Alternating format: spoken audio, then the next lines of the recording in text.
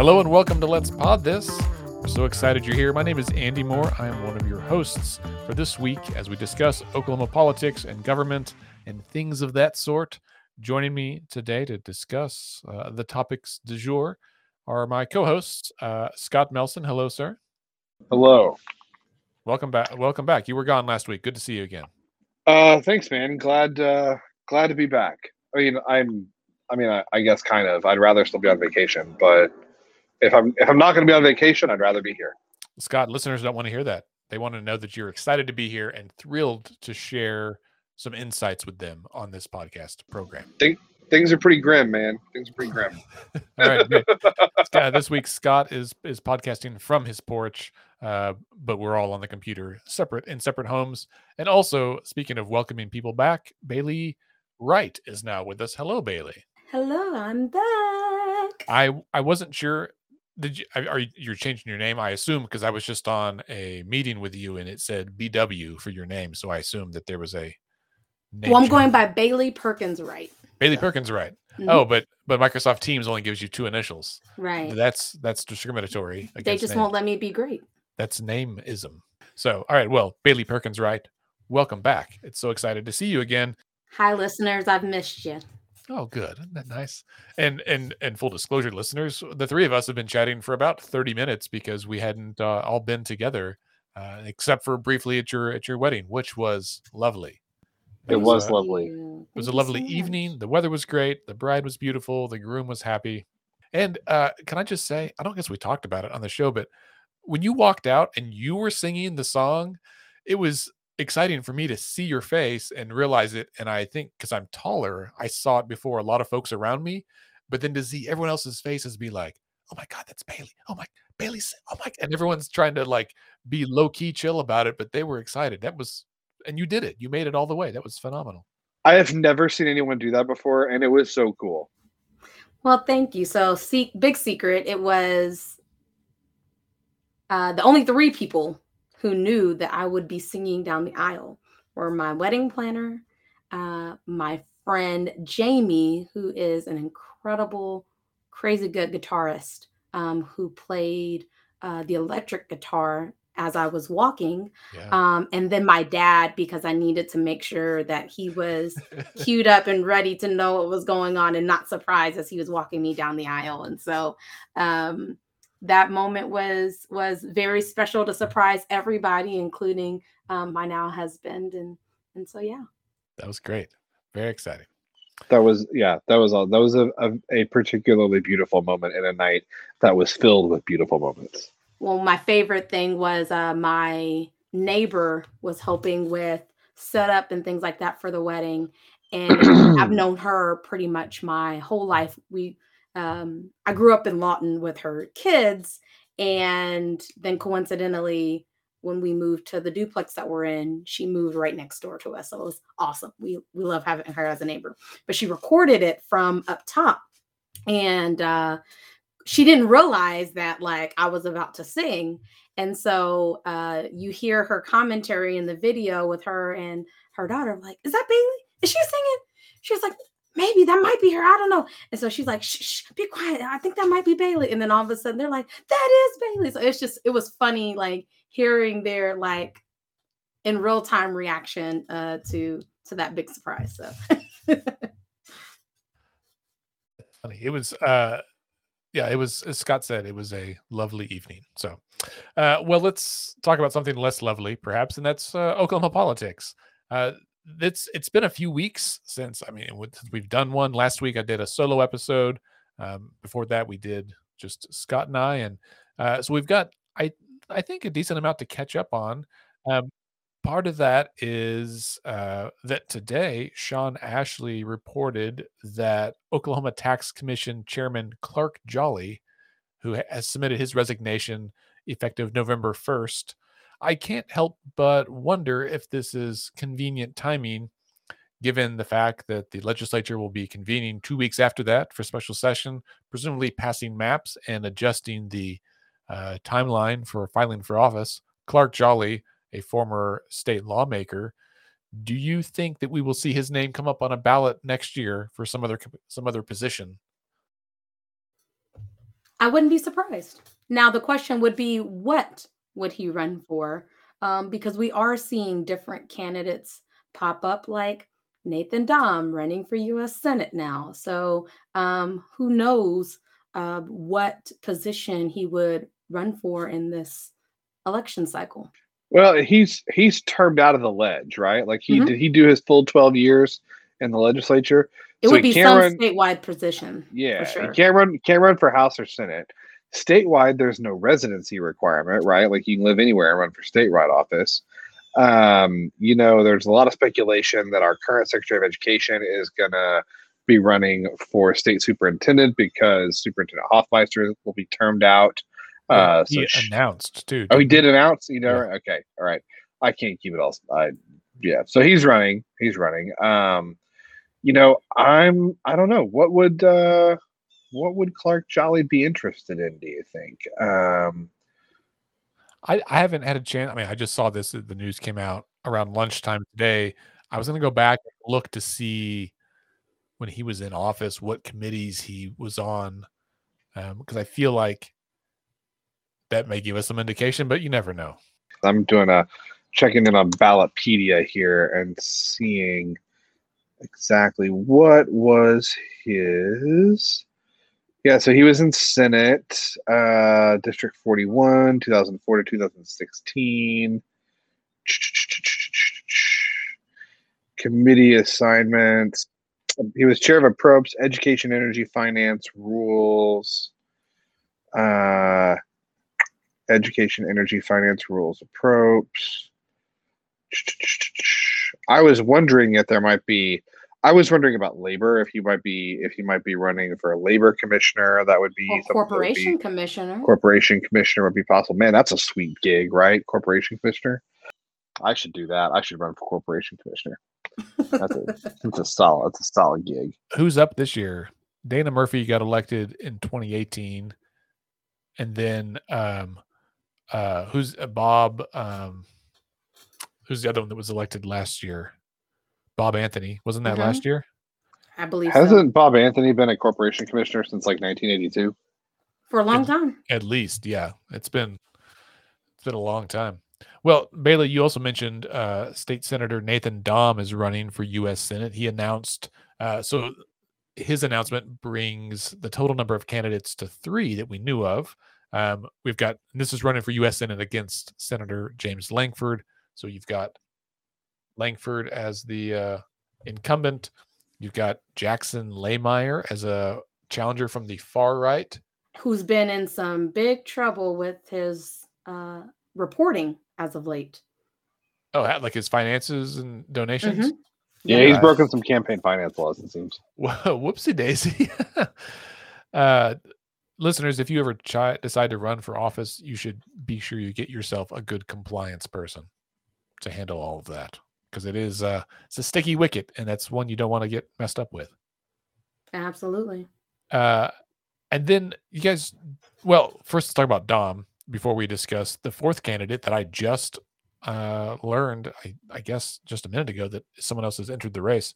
But Nathan Dom, of course, also I think one of, if not the most conservative members of the state Senate right now. There's the response from Laymeyer's camp was that Dom's presence in the race was like orchestrated by the political elite to divide the conservative vote in the primary, basically to minimize Laymeyer's chances, and to ensure that Lankford would make it through the primary. I'm not even sure about that narrative, because Nathan Dom is not the type of elected leader that flows with. He's very good at like riding the waves, and he's okay with being controversial, right? So I don't think he has the relationships with the elites, quote unquote, right, to be able to follow through with some type of methodical plan. I think this is because he has run for other positions before. I believe he tried to run for Congress Yeah. at one point. Yeah. And so this is just Nathan Dom wants to do this and wants to continue elevating his voice and trying to pursue these different positions of influence. I don't think there's some type of internal strategy to keep Langford. No, this is Nathan Dom wants to try to pursue that seat and thinks he has an opportunity. Well, so Dom terms out not next year, but because he just got reelected. So he terms out in 2024, I think. So he can run for U.S. Senate this time with no consequence, right? He doesn't lose his state house seat if he loses the Senate race. So why not run, right? Like it gives you a chance to raise some money, money that I believe under the new state laws can be transferred to other candidates or to a nonprofit. And so it gives him a chance to raise some money from his donors on what would otherwise be not an election year for himself, right? So like there's potentially like a strategy just from a fundraising perspective here, and so we'll see what that looks like.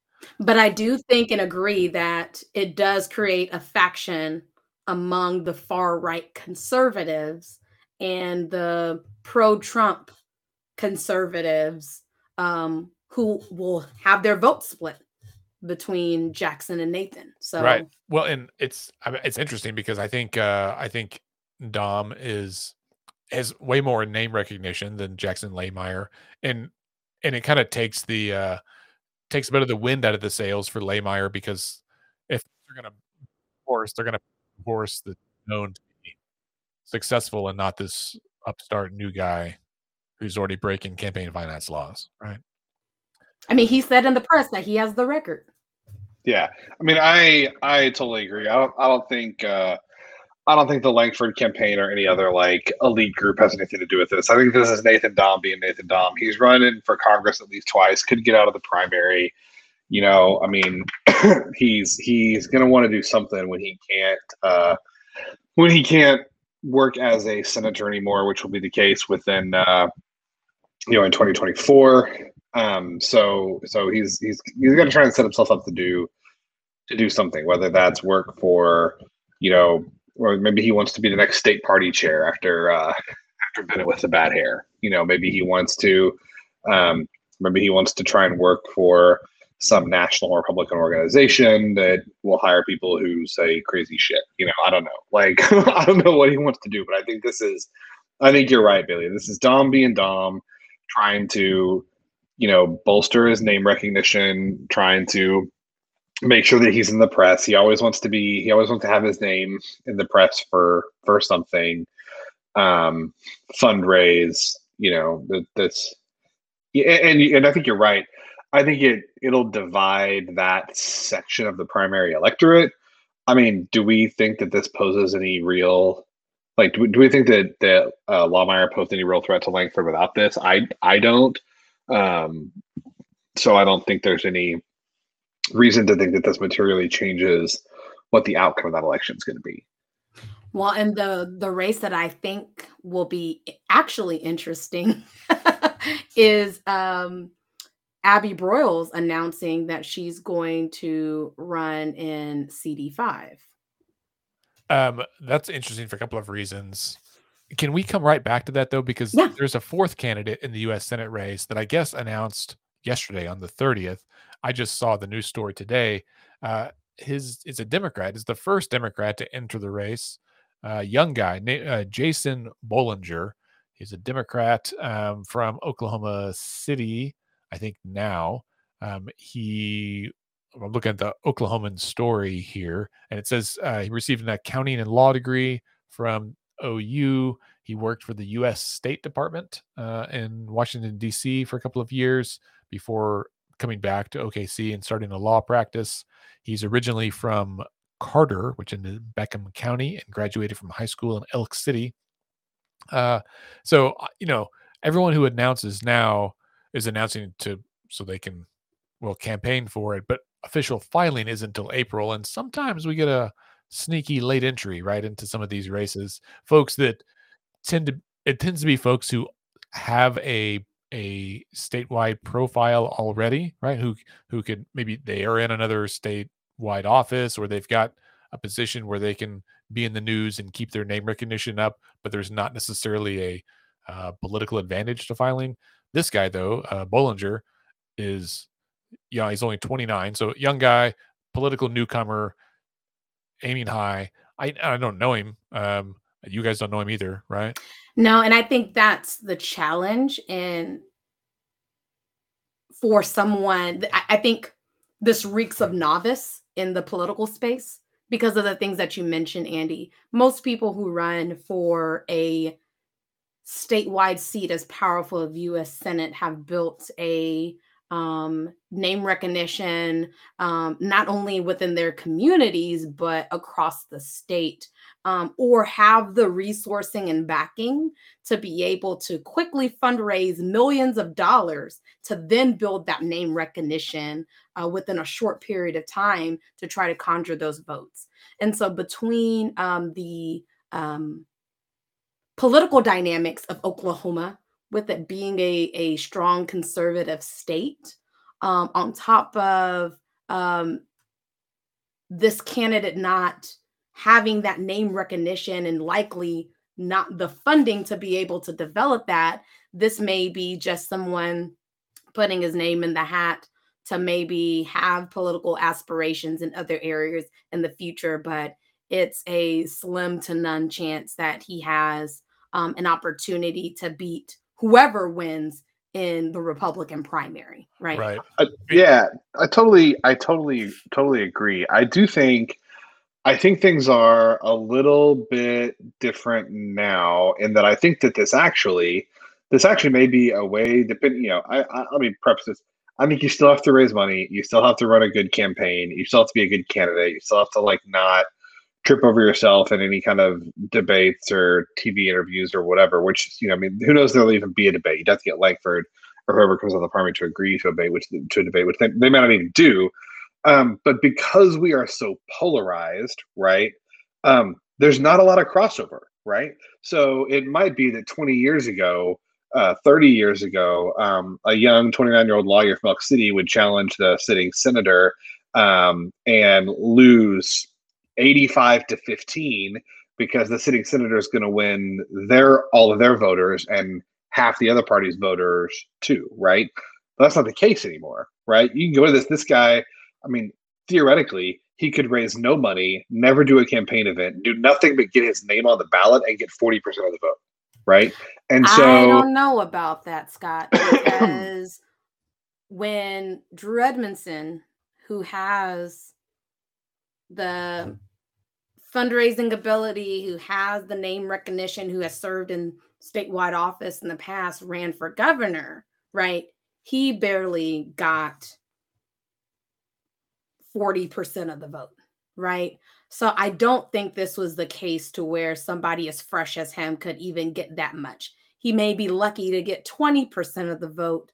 And that's if he's able to even break $1 million in fundraising to be able to have his name out there, especially if the incumbent maintains his seat in the primary election. So now if Jackson or Nathan were to somehow magically take out Senator Langford, then maybe there's possibility that he could get more of the votes. But when we're talking statewide, it's going to be very tough for someone who has no name recognition, who's running as a Democrat for a statewide office in Oklahoma, to probably even break 25% of the vote.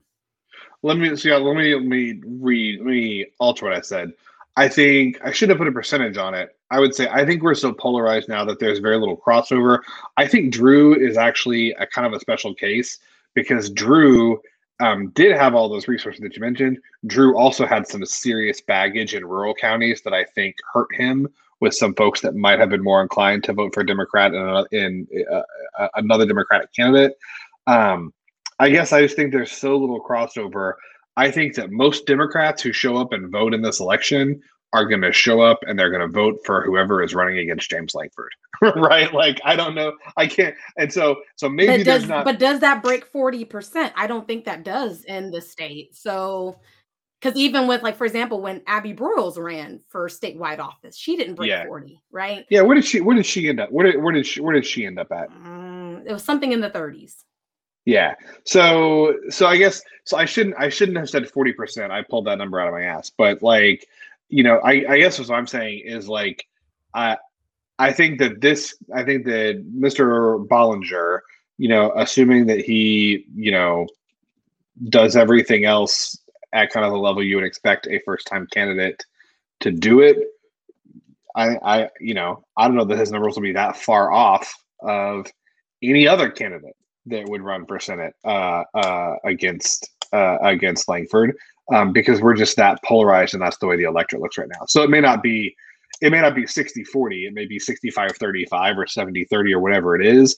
But I think Democrats that show up and vote in the U.S. Senate race next year, by and large, they're going to vote for the Democratic candidate, whoever that is. And I think Republicans that show up and vote in the Senate race next year are going to vote for the Republican candidate. And so I don't know that there's a whole lot that Mr. Bollinger can do, seasoned politician or not, that's going to change that dynamic. That's the point that I would try to make. So I will add to this by saying, like, my brain starts at what's the baseline for straight party voting, straight ticket voting on the ballots, right? So last year in 2020, let me see here, almost half of all voters, so 45.5% of all voters used straight party voting during the general election in November. So that it was higher among Republicans. 71% of straight party voters were Republican, 28% were Democrats. So for Democrats, that comes out to just under 200,000 votes. Now, obviously, turnout was record high last year, but going back to 2016 and 2012, the three last general elections, presidential general elections, the Democrats have had, right close to 200,000 votes. It was like 218,000, 200 or 187,000, 198,000. So right around the same limit. Republicans, however, had way more, just more votes. So if it's in a gubernatorial election year, a mid-cycle year, midterm elections, turnout's a lot lower, right? Like I think 15-20% lower than it would be in a general. And so you're going to have a lower number of votes, but proportionally, I would assume it's going to be about the same, right? So somewhere around 30% of Democrats are going to vote straight ticket, but that is not a majority of voters. And so that is, I think he's going to pick up all the straight party voters, presumably, and he would pick up presumably a few others that might just not like whoever the Republican nominee is. If it's Langford, if it's Dom, you can, it's that. But I don't, mathematically, I see it's a very difficult path. However, I will say, as we often say at Let's Fix This, good for him for trying, right? It takes Yeah, that was definitely the point I was going to raise. I mean, anytime you're trying to run for office, that's a great thing to put your name in the hat, to always challenge offices, to not leave anything going unchallenged, because that will then energize voters to have a reason to participate, because otherwise there won't be a U.S. Senate general election. There would just be an election for Republicans to pick a candidate if a Democratic candidate didn't run for that race. And so it's always good and healthy for our democracy for people to not leave seats unchallenged. Right. That's exactly right. And I was going to say that's the risk is that if he doesn't run and nobody else runs, then whoever wins the Republican primary gets elected, and a third or a little more than a third of Oklahoma voters don't even get a chance to vote at all. And that is a real tragedy of democracy. So, and it takes a ton of courage. Why not? If he's interested in getting into politics, might as well jump in at the top, right? There's no harm in that. As long as Scott said you don't, royally mess up along the way, like mess up on your disclosure filings with the Ethics Commission or campaign finance reports, those kinds of things. Because sometimes people run to either spur turnout to help get more people participating, or they run to help build name recognition, right? And so I think as long as he understands the realities and the challenges that he faces in this election cycle, and he's using it as opportunity to continue building and growing and getting to know the people of Oklahoma, then it could be a good opportunity for him. Can I give just one free piece of advice for him? This is just I'm not a professional consultant, so we'll do this. This will be free of charge. Don't have an affair with a staffer. Don't do that. There's a lot of first time candidates seem like they fall into that trap. Declare for office, prepare to have their entire life scrutinized, and then 3 months later they're having an affair with their staffer, or someone else. So don't do that. Yeah, that's always good advice. While we're talking about candidates too, because as I'm like going through all of the news stories from the past couple of weeks, another one that I missed is that Mike Mazzei has dropped out of the state treasurer race. This was earlier this week, I guess last weekend. He said that Raymond James Financial, with whom he's been long associated, did not want him involved in the race. And so he dropped out. That's interesting. I was like, whoa, okay. I wonder if it was one of those deals where it's like, listen, you can either run for office or you can work here, but you can't do both, which is... There are a lot of corporations that I've learned that will tell people you are not allowed to run for office, even if it is a nonpartisan position. So, yeah, I think like when I was at the university, and this may have changed, but you could run for city council, I think, but nothing higher. City council and school board, but not anything that was partisan. Although I feel like they may have changed that because I'm not entirely sure. So I used to be on a homeowners association. That was the highest office I've held, and a scooter club.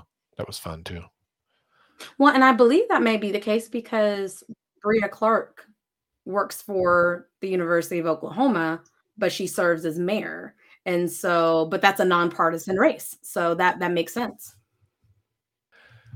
Speaking of city municipal elections, Oklahoma City City Council this week voted on their redistricting criteria. And listeners, if you tuned in for my solo episode last week, you heard me rant about that for a few minutes, the issue, not about the city. I have mixed feelings about Oklahoma City. I'll chime in on this.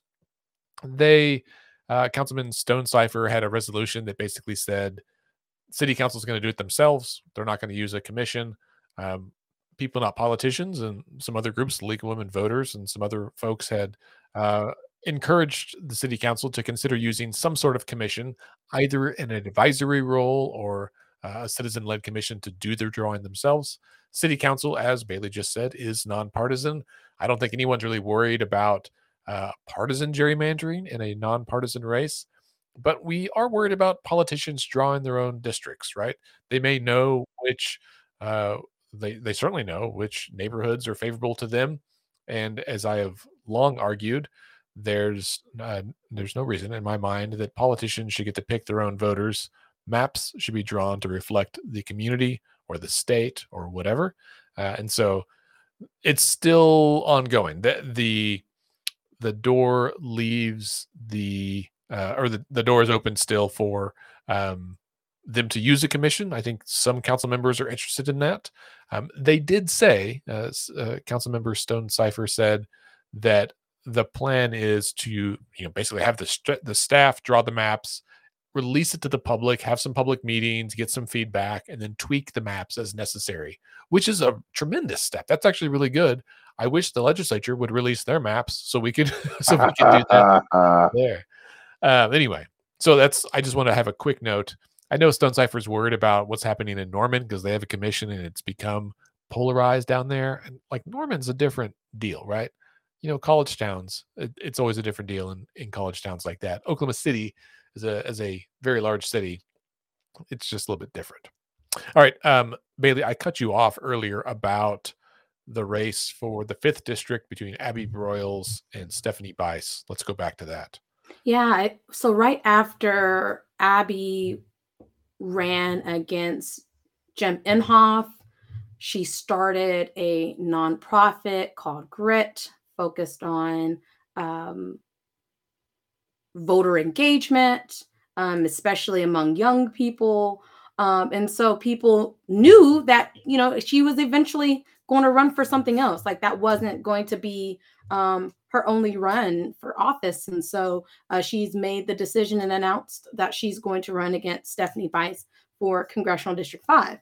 What makes that interesting is the dynamics of Oklahoma City, particularly Oklahoma County, right? You have this area is more progressive than other parts of Oklahoma. And so, with her ability to fundraise and her name recognition, um, it could be potentially be a close race, right? So, we'll have to see how it goes. Well, I think the other thing that makes this interesting is, to circle back to what Andy was just saying, we don't know what the maps look like, right? We're not going to know what the maps look like until November 15th, right? And so, there's a couple scenarios. There's a scenario in which CD5 actually doesn't look that much different than it did in 2018 or in 2020. There's a scenario in which the district remains very purple. It remains maybe an R+2 district, and in a year where Dems do well nationally and Republicans are not very enthusiastic and there's high Dem turnout, all those sorts of things, it's a seat that can absolutely swing. There's another scenario where you carve up the district in particular ways to take it from an R+3 district to an R+15 district. Like that's absolutely possible. In which case it would become, I mean, nothing is impossible, but it would become a very, very challenging seat to win, depending on what the map looks like. And that's going to come down to one, how important is it? How important is it that to Republicans in the state and Republicans nationally, how important do they feel it is to protect this seat, right? Do they feel that Bice is vulnerable and that she needs to be shored up in the district? That's one component, right? And that's something that the state party will look at, as well as the Republican National Committee and the Republican Congressional Campaign Committee, I'm sure, will have input into that as well. Another thing is caucus dynamics, right? Or I shouldn't say caucus, politics within the delegation, right? So you have we have some very senior representatives like Tom Cole, and then we have the most junior member of the delegation is Representative Bice. Some of the senior members may or may not like you messing with their districts too much, and if you're going to start taking, if you're going to start messing with CD5 by necessity, that means that you have to mess with the other districts as well, which could mean there's changes to like Frank Lucas's district or Tom Cole's district that for various reasons they may or may not want, right? So those dynamics play. So those are a couple other reasons why this is an interesting race. But the third thing is, I mean, I don't know what's going to happen, but it's I mean, do we know that the race is going to be Bice v. Broyles, right? I don't think we necessarily know that either. Representative Bice could face a primary opponent. Abby Broyles could face a primary opponent. I assume Tom Guild is going to run. I don't think I don't think he'll win. But it wasn't that long ago that there was wasn't that long ago that there was a Democratic congresswoman who represented CD5. I have no idea what her plans are or are not, but there's always that possibility as well. So I agree with you, Bailey, that Abby could be a formidable candidate in Oklahoma City, but I think that depends on A, what the district looks like, and B, what happens in the race in terms of a primary between now and then. That you brought up some really interesting points, especially because for Republicans, it's only to their advantage to make those changes, right? I don't foresee Congressman Cole or Congressman Lucas having any fuss about changes in their district because those areas are already conservative, right? It doesn't matter if you bring in sprinkles of progressive neighborhoods into their district. It's not going to change the overall composition of the percentage of how folks vote in their districts. And so that will be the key to whether the stronghold will remain to where all 5 congressional districts will remain to Republicans, or if there'll be a shot for Democrats to hold CD5 again. Will be how those lines are drawn. So, I mean, it'll be interesting to see if parts of Oklahoma City or certain parts of Oklahoma County aren't in CD5. Like, that would be very, very strange, but also the public will know why. It'll be very overt. I don't like you guys tempting the thing from on high, right? Like this is you're tempting the thing from on high. From high, it's not the thing. Yeah, that's exactly right. That's a good West Wing reference. As someone who has spent an inordinate amount of time drawing maps of our congressional districts and looking at all of the precincts and all the ways to draw the maps, the only reason that they would divide Oklahoma County in such a way is for like 100% purely partisan reasons, right? Like, now the caveat of like keeping Tinker in the 4th district, fine. That's been that way for a long time. Everybody wants it. That's fine. But otherwise, as listeners may remember from last week, if you look at the map that People Not Politicians has submitted, and several others, Dan Williams and some other folks, there's the right number of people in Oklahoma County. It's in the county limits. Like, there's no reason to make it a funny looking shape. Just keep it its happy little rectangle, and let's move on down the road. And I don't really know. I assume nationally the Republicans want every single seat. They're not just going to give up on one and think, well, it's not a big deal. But who knows? I mean, I wouldn't say that they wouldn't think it's a big deal. I think that they would. I think the issue is not that they don't want to keep every single seat. I think the issue is, do they think that they need to shore up this district, number one, and number two, does shoring it up cost them anything? Right. I don't. I agree. I don't particularly think that it does. But I'm also, they haven't asked me to come into the room and talk to them when they're when they're deciding how to draw the map. So, I personally, I think both scenarios are equally plausible. I think we could end up with a map that looks pretty similar to the one we have. I think we could end up with a map where CD5 in particular looks wildly different. And I don't really know. I think there's good reasons that you could expect either one of those things. Well, and less than thinking about the Republican Democratic divide, they really should be thinking about the ideological divides, right? Ensuring that the makeup of districts have equitable representation of moderates, right? Because the far right conservatives, and maybe they're just loud, I don't know, but it seems like there's a growing faction of the Republican Party post the loss of Donald Trump in his election, right? And so, I mean, we're seeing glimpses of that in the struggles within the state party and those challenges. And so, trying to, divide things up to keep one congressional district that could potentially be purple could then lead to people of certain factions being more likely to win seats, right? So, I mean, I think the mask debates and the vaccine debates and the schools, whether to be in person or not, are just the tip of the iceberg on the philosophical discussions that are happening among conservatives in this time. And so I think even that's a piece they need to be thinking about when districts and lines are being drawn. Yeah, that's exactly right. Well, as we near the end of the episode, I wanted to touch on the update this week regarding the case of Julius Jones.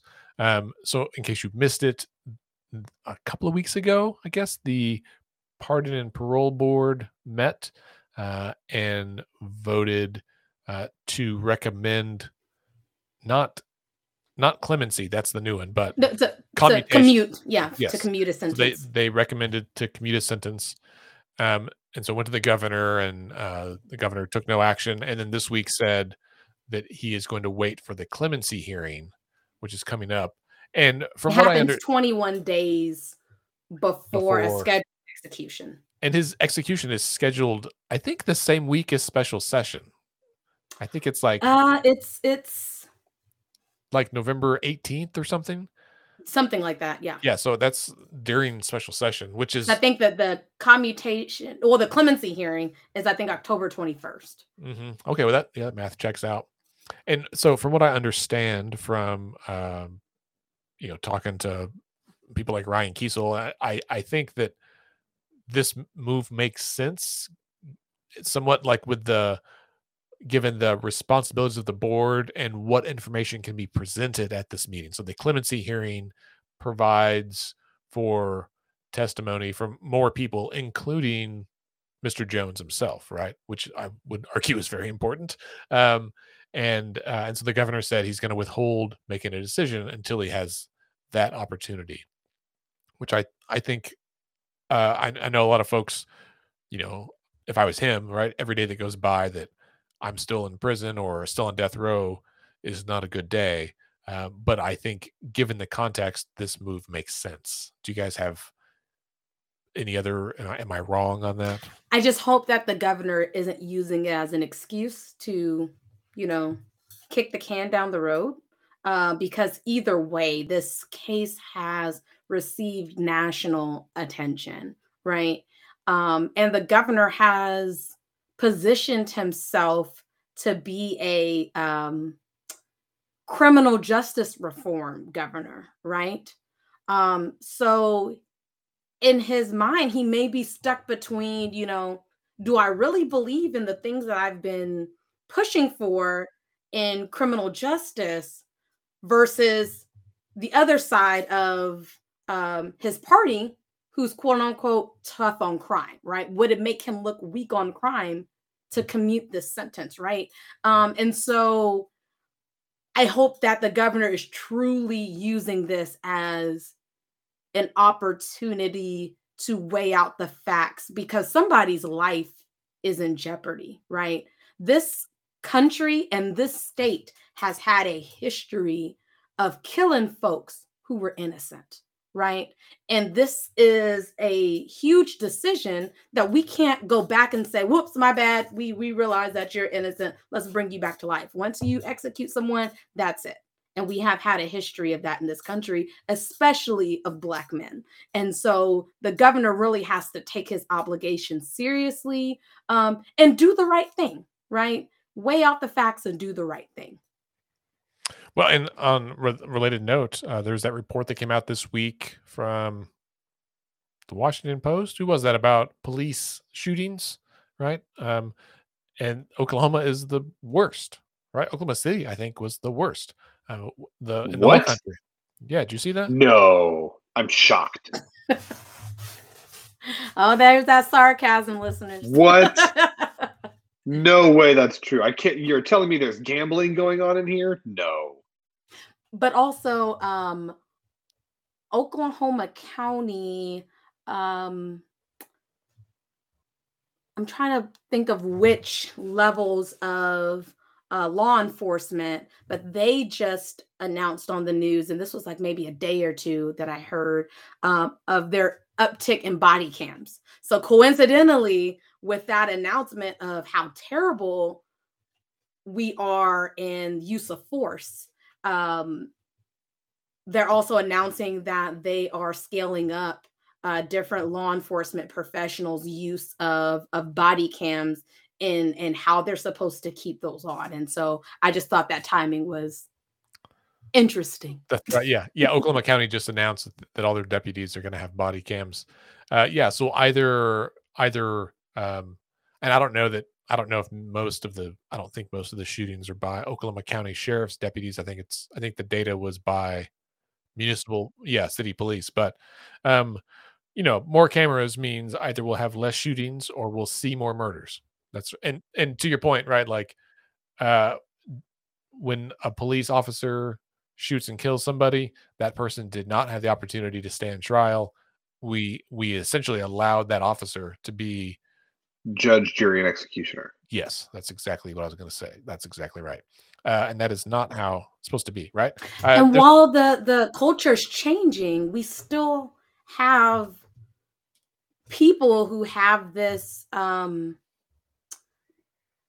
defensiveness for our law enforcement, right or wrong, right? And so it's crucial that we are providing those mechanisms, especially if we're going to allow law enforcement to continue having the power that they have, to always be monitored, right? To always have those recordings. Because I'm still floored at the guy who was in that truck and someone who captured the footage of the road rage incident, to where the guy in the truck literally came over and pushed the other vehicle into the median and could have killed the people in that car, and could have killed that 4-year-old he had in the back seat. Yeah. And the deputy said, you did a stupid thing and this is borderline this or this, but I'm going to let you go and just give you a ticket. Like, that's insane, but footage keeps people accountable, and public opinion and the advocacy and awareness that people have today will also keep folks accountable, to where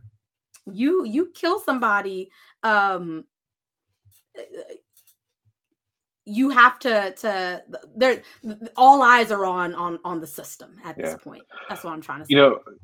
Coming back to the Julius Jones case, in terms of, I agree with you, Bailey. I hope the governor isn't just using this as a way to delay a decision, as a way to delay his decision, especially if it's a decision he's already made that he knows is going to be unpopular.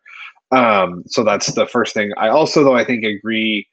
I don't know enough about the legal nuance here. Andy, if you've talked to Ryan and he said that it makes sense in terms of the kinds of hearing and the kinds of facts and other pieces of evidence that can be heard, that it makes sense to wait until after the clemency hearing, then I can give the governor the benefit of the doubt there. I don't know, maybe I'm a cynic. I am a cynic. I think we're at the point now where Governor Stitt doesn't make any decision or public statement without weighing how he thinks it's going to affect his presidential run. So I think I hope that he carefully considers all of the evidence and makes what he feels is truly the right decision based on all the available evidence and data.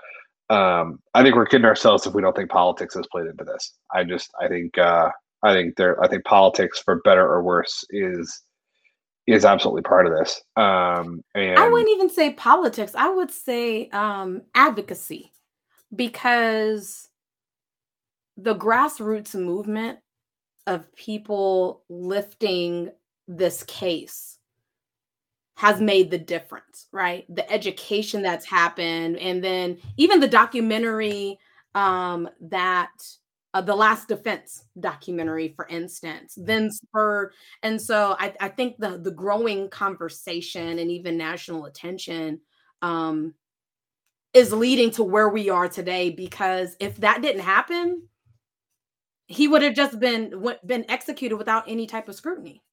I agree. I guess what I'm saying is, when I say politics, I think we're kidding ourselves if we think that the governor is going to make this decision in a vacuum without considering what the implications are for his political future, whatever he wants that to be. Gotcha. Gotcha. That's what I'm saying. I make jokes all the time about Stitt running for president because I think that's what he wants to do. I think that's his end game. Maybe he will, maybe he won't. I don't know. But, I think that this is a decision that should be made without considering how it will or won't impact your political fortunes. I think that most politicians of both parties absolutely think about that when they make those decisions, which is unfortunate when you're, and it's more than unfortunate. It's terrible when you're talking about decisions that affect the taking of a life, innocent or not, quite frankly. Um, um, so that's what I guess what I mean when I say that no matter what the situation is, I think politics will be a part of it, which is not great. Yeah. Yeah. See, I told you. The first thing I said in this episode, things are grim. Yeah. I will just leave it with you to bring us on. We got happy for a moment somewhere in that episode. Hey, you know what? We actually can leave on a couple positive notes. So Oklahoma City, at least, COVID cases are down 50% in the last 4 weeks. From the last week of August, we've seen a drop of about 50%, which is fantastic. We've seen a significant uptick in vaccinations. Great job, everybody! Keep getting them shots. If you haven't gotten your shot, get it. If you know people that haven't gotten their shot, please tell them to get it. And Scott, people can now get their booster if they need to. Yeah, so if you got Pfizer, if you got the Pfizer vaccine and you're 6 months past your second shot and you're over the age of 65, or you're 19 to 64 and you have a comorbid condition or are in a high exposure occupation, which includes frontline health workers, teachers, those are like the big two, then you're eligible for a booster. You don't have to get one. Most of the places that are requiring vaccinations, at least so far as I've seen, they're not requiring boosters. Whether to get boosted is kind of up to you. And it's a decision you should make in consultation with your doctor based on your risk factors and health history and all those sorts of things. But if you haven't gotten your shot, you should get it. If you know people that haven't gotten it, encourage them to get it. Other big news in the COVID front today. So Merck, which does not have a COVID vaccine, they have actually been in trial, conducting a trial for a drug. This is an antiviral drug that's called molnupiravir. Molnupiravir. Watch your mouth. Yeah, there you go.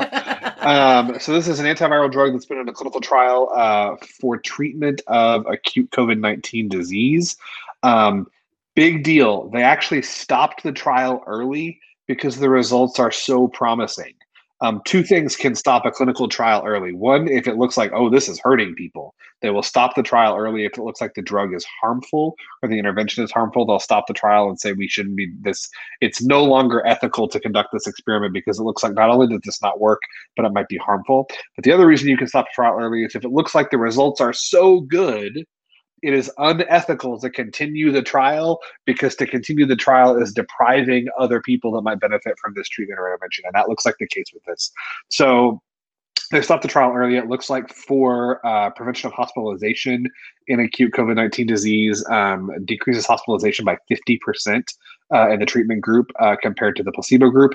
8 deaths in the control group, none in the placebo group. So significant impact on hospitalization and mortality, which is really the ball game. Right. I mean, that would be huge. It's a medicine that's taken twice daily for 5 days. I have not seen any data on side effects. I don't know if they'd be similar to the other antivirals or not. But this is big news. Merck has said that they're going to put their data together and apply for emergency use authorization from the FDA and other worldwide regulatory bodies. This would be a game changer, not just in the United States, but also in places around the world that don't yet have access to vaccines or for which vaccination is going to be particularly challenging given the lack of health infrastructure. To have a therapy that is well tolerated, easily administered, and ideally inexpensive would absolutely be a game changer. So this is really, really huge news. Another piece of data that I'll be looking for that obviously we don't have yet is whether or not this is a medicine that will have an impact on development of long COVID symptoms. I think what we're going to see in the future, in coming months and years, is a real strain on our healthcare system because of the number of patients who had COVID and then have had persistent symptoms of varying degrees of severity. So, if this drug impacts the development of long COVID by reducing the risk there, which we don't know yet, that would also be tremendous. So we can end on a happy note because we have two positive pieces of COVID news. So not everything is grim, just Senate races and death penalty cases. Listeners, that is huge, because in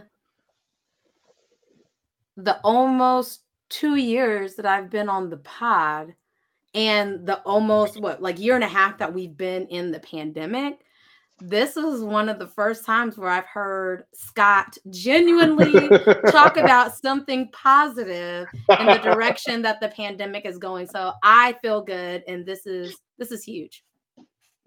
That's exactly right. Good COVID news today. That's a good place to end. We'll do that. Scott, thanks for being here. Thanks for the good news. Yeah, man. Glad to be here.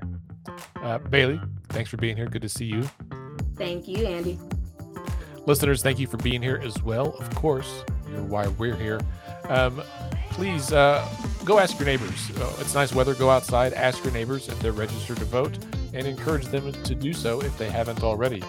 We have many elections coming up, including some important ones next year, starting, I think, in February with the Oklahoma City mayoral election.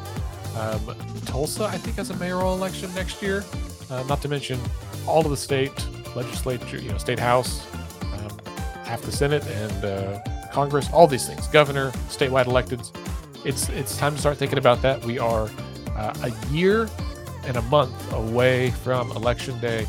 So we got to start now, folks. All right. On that note, remember, decisions are made by those who show up. Have a good week.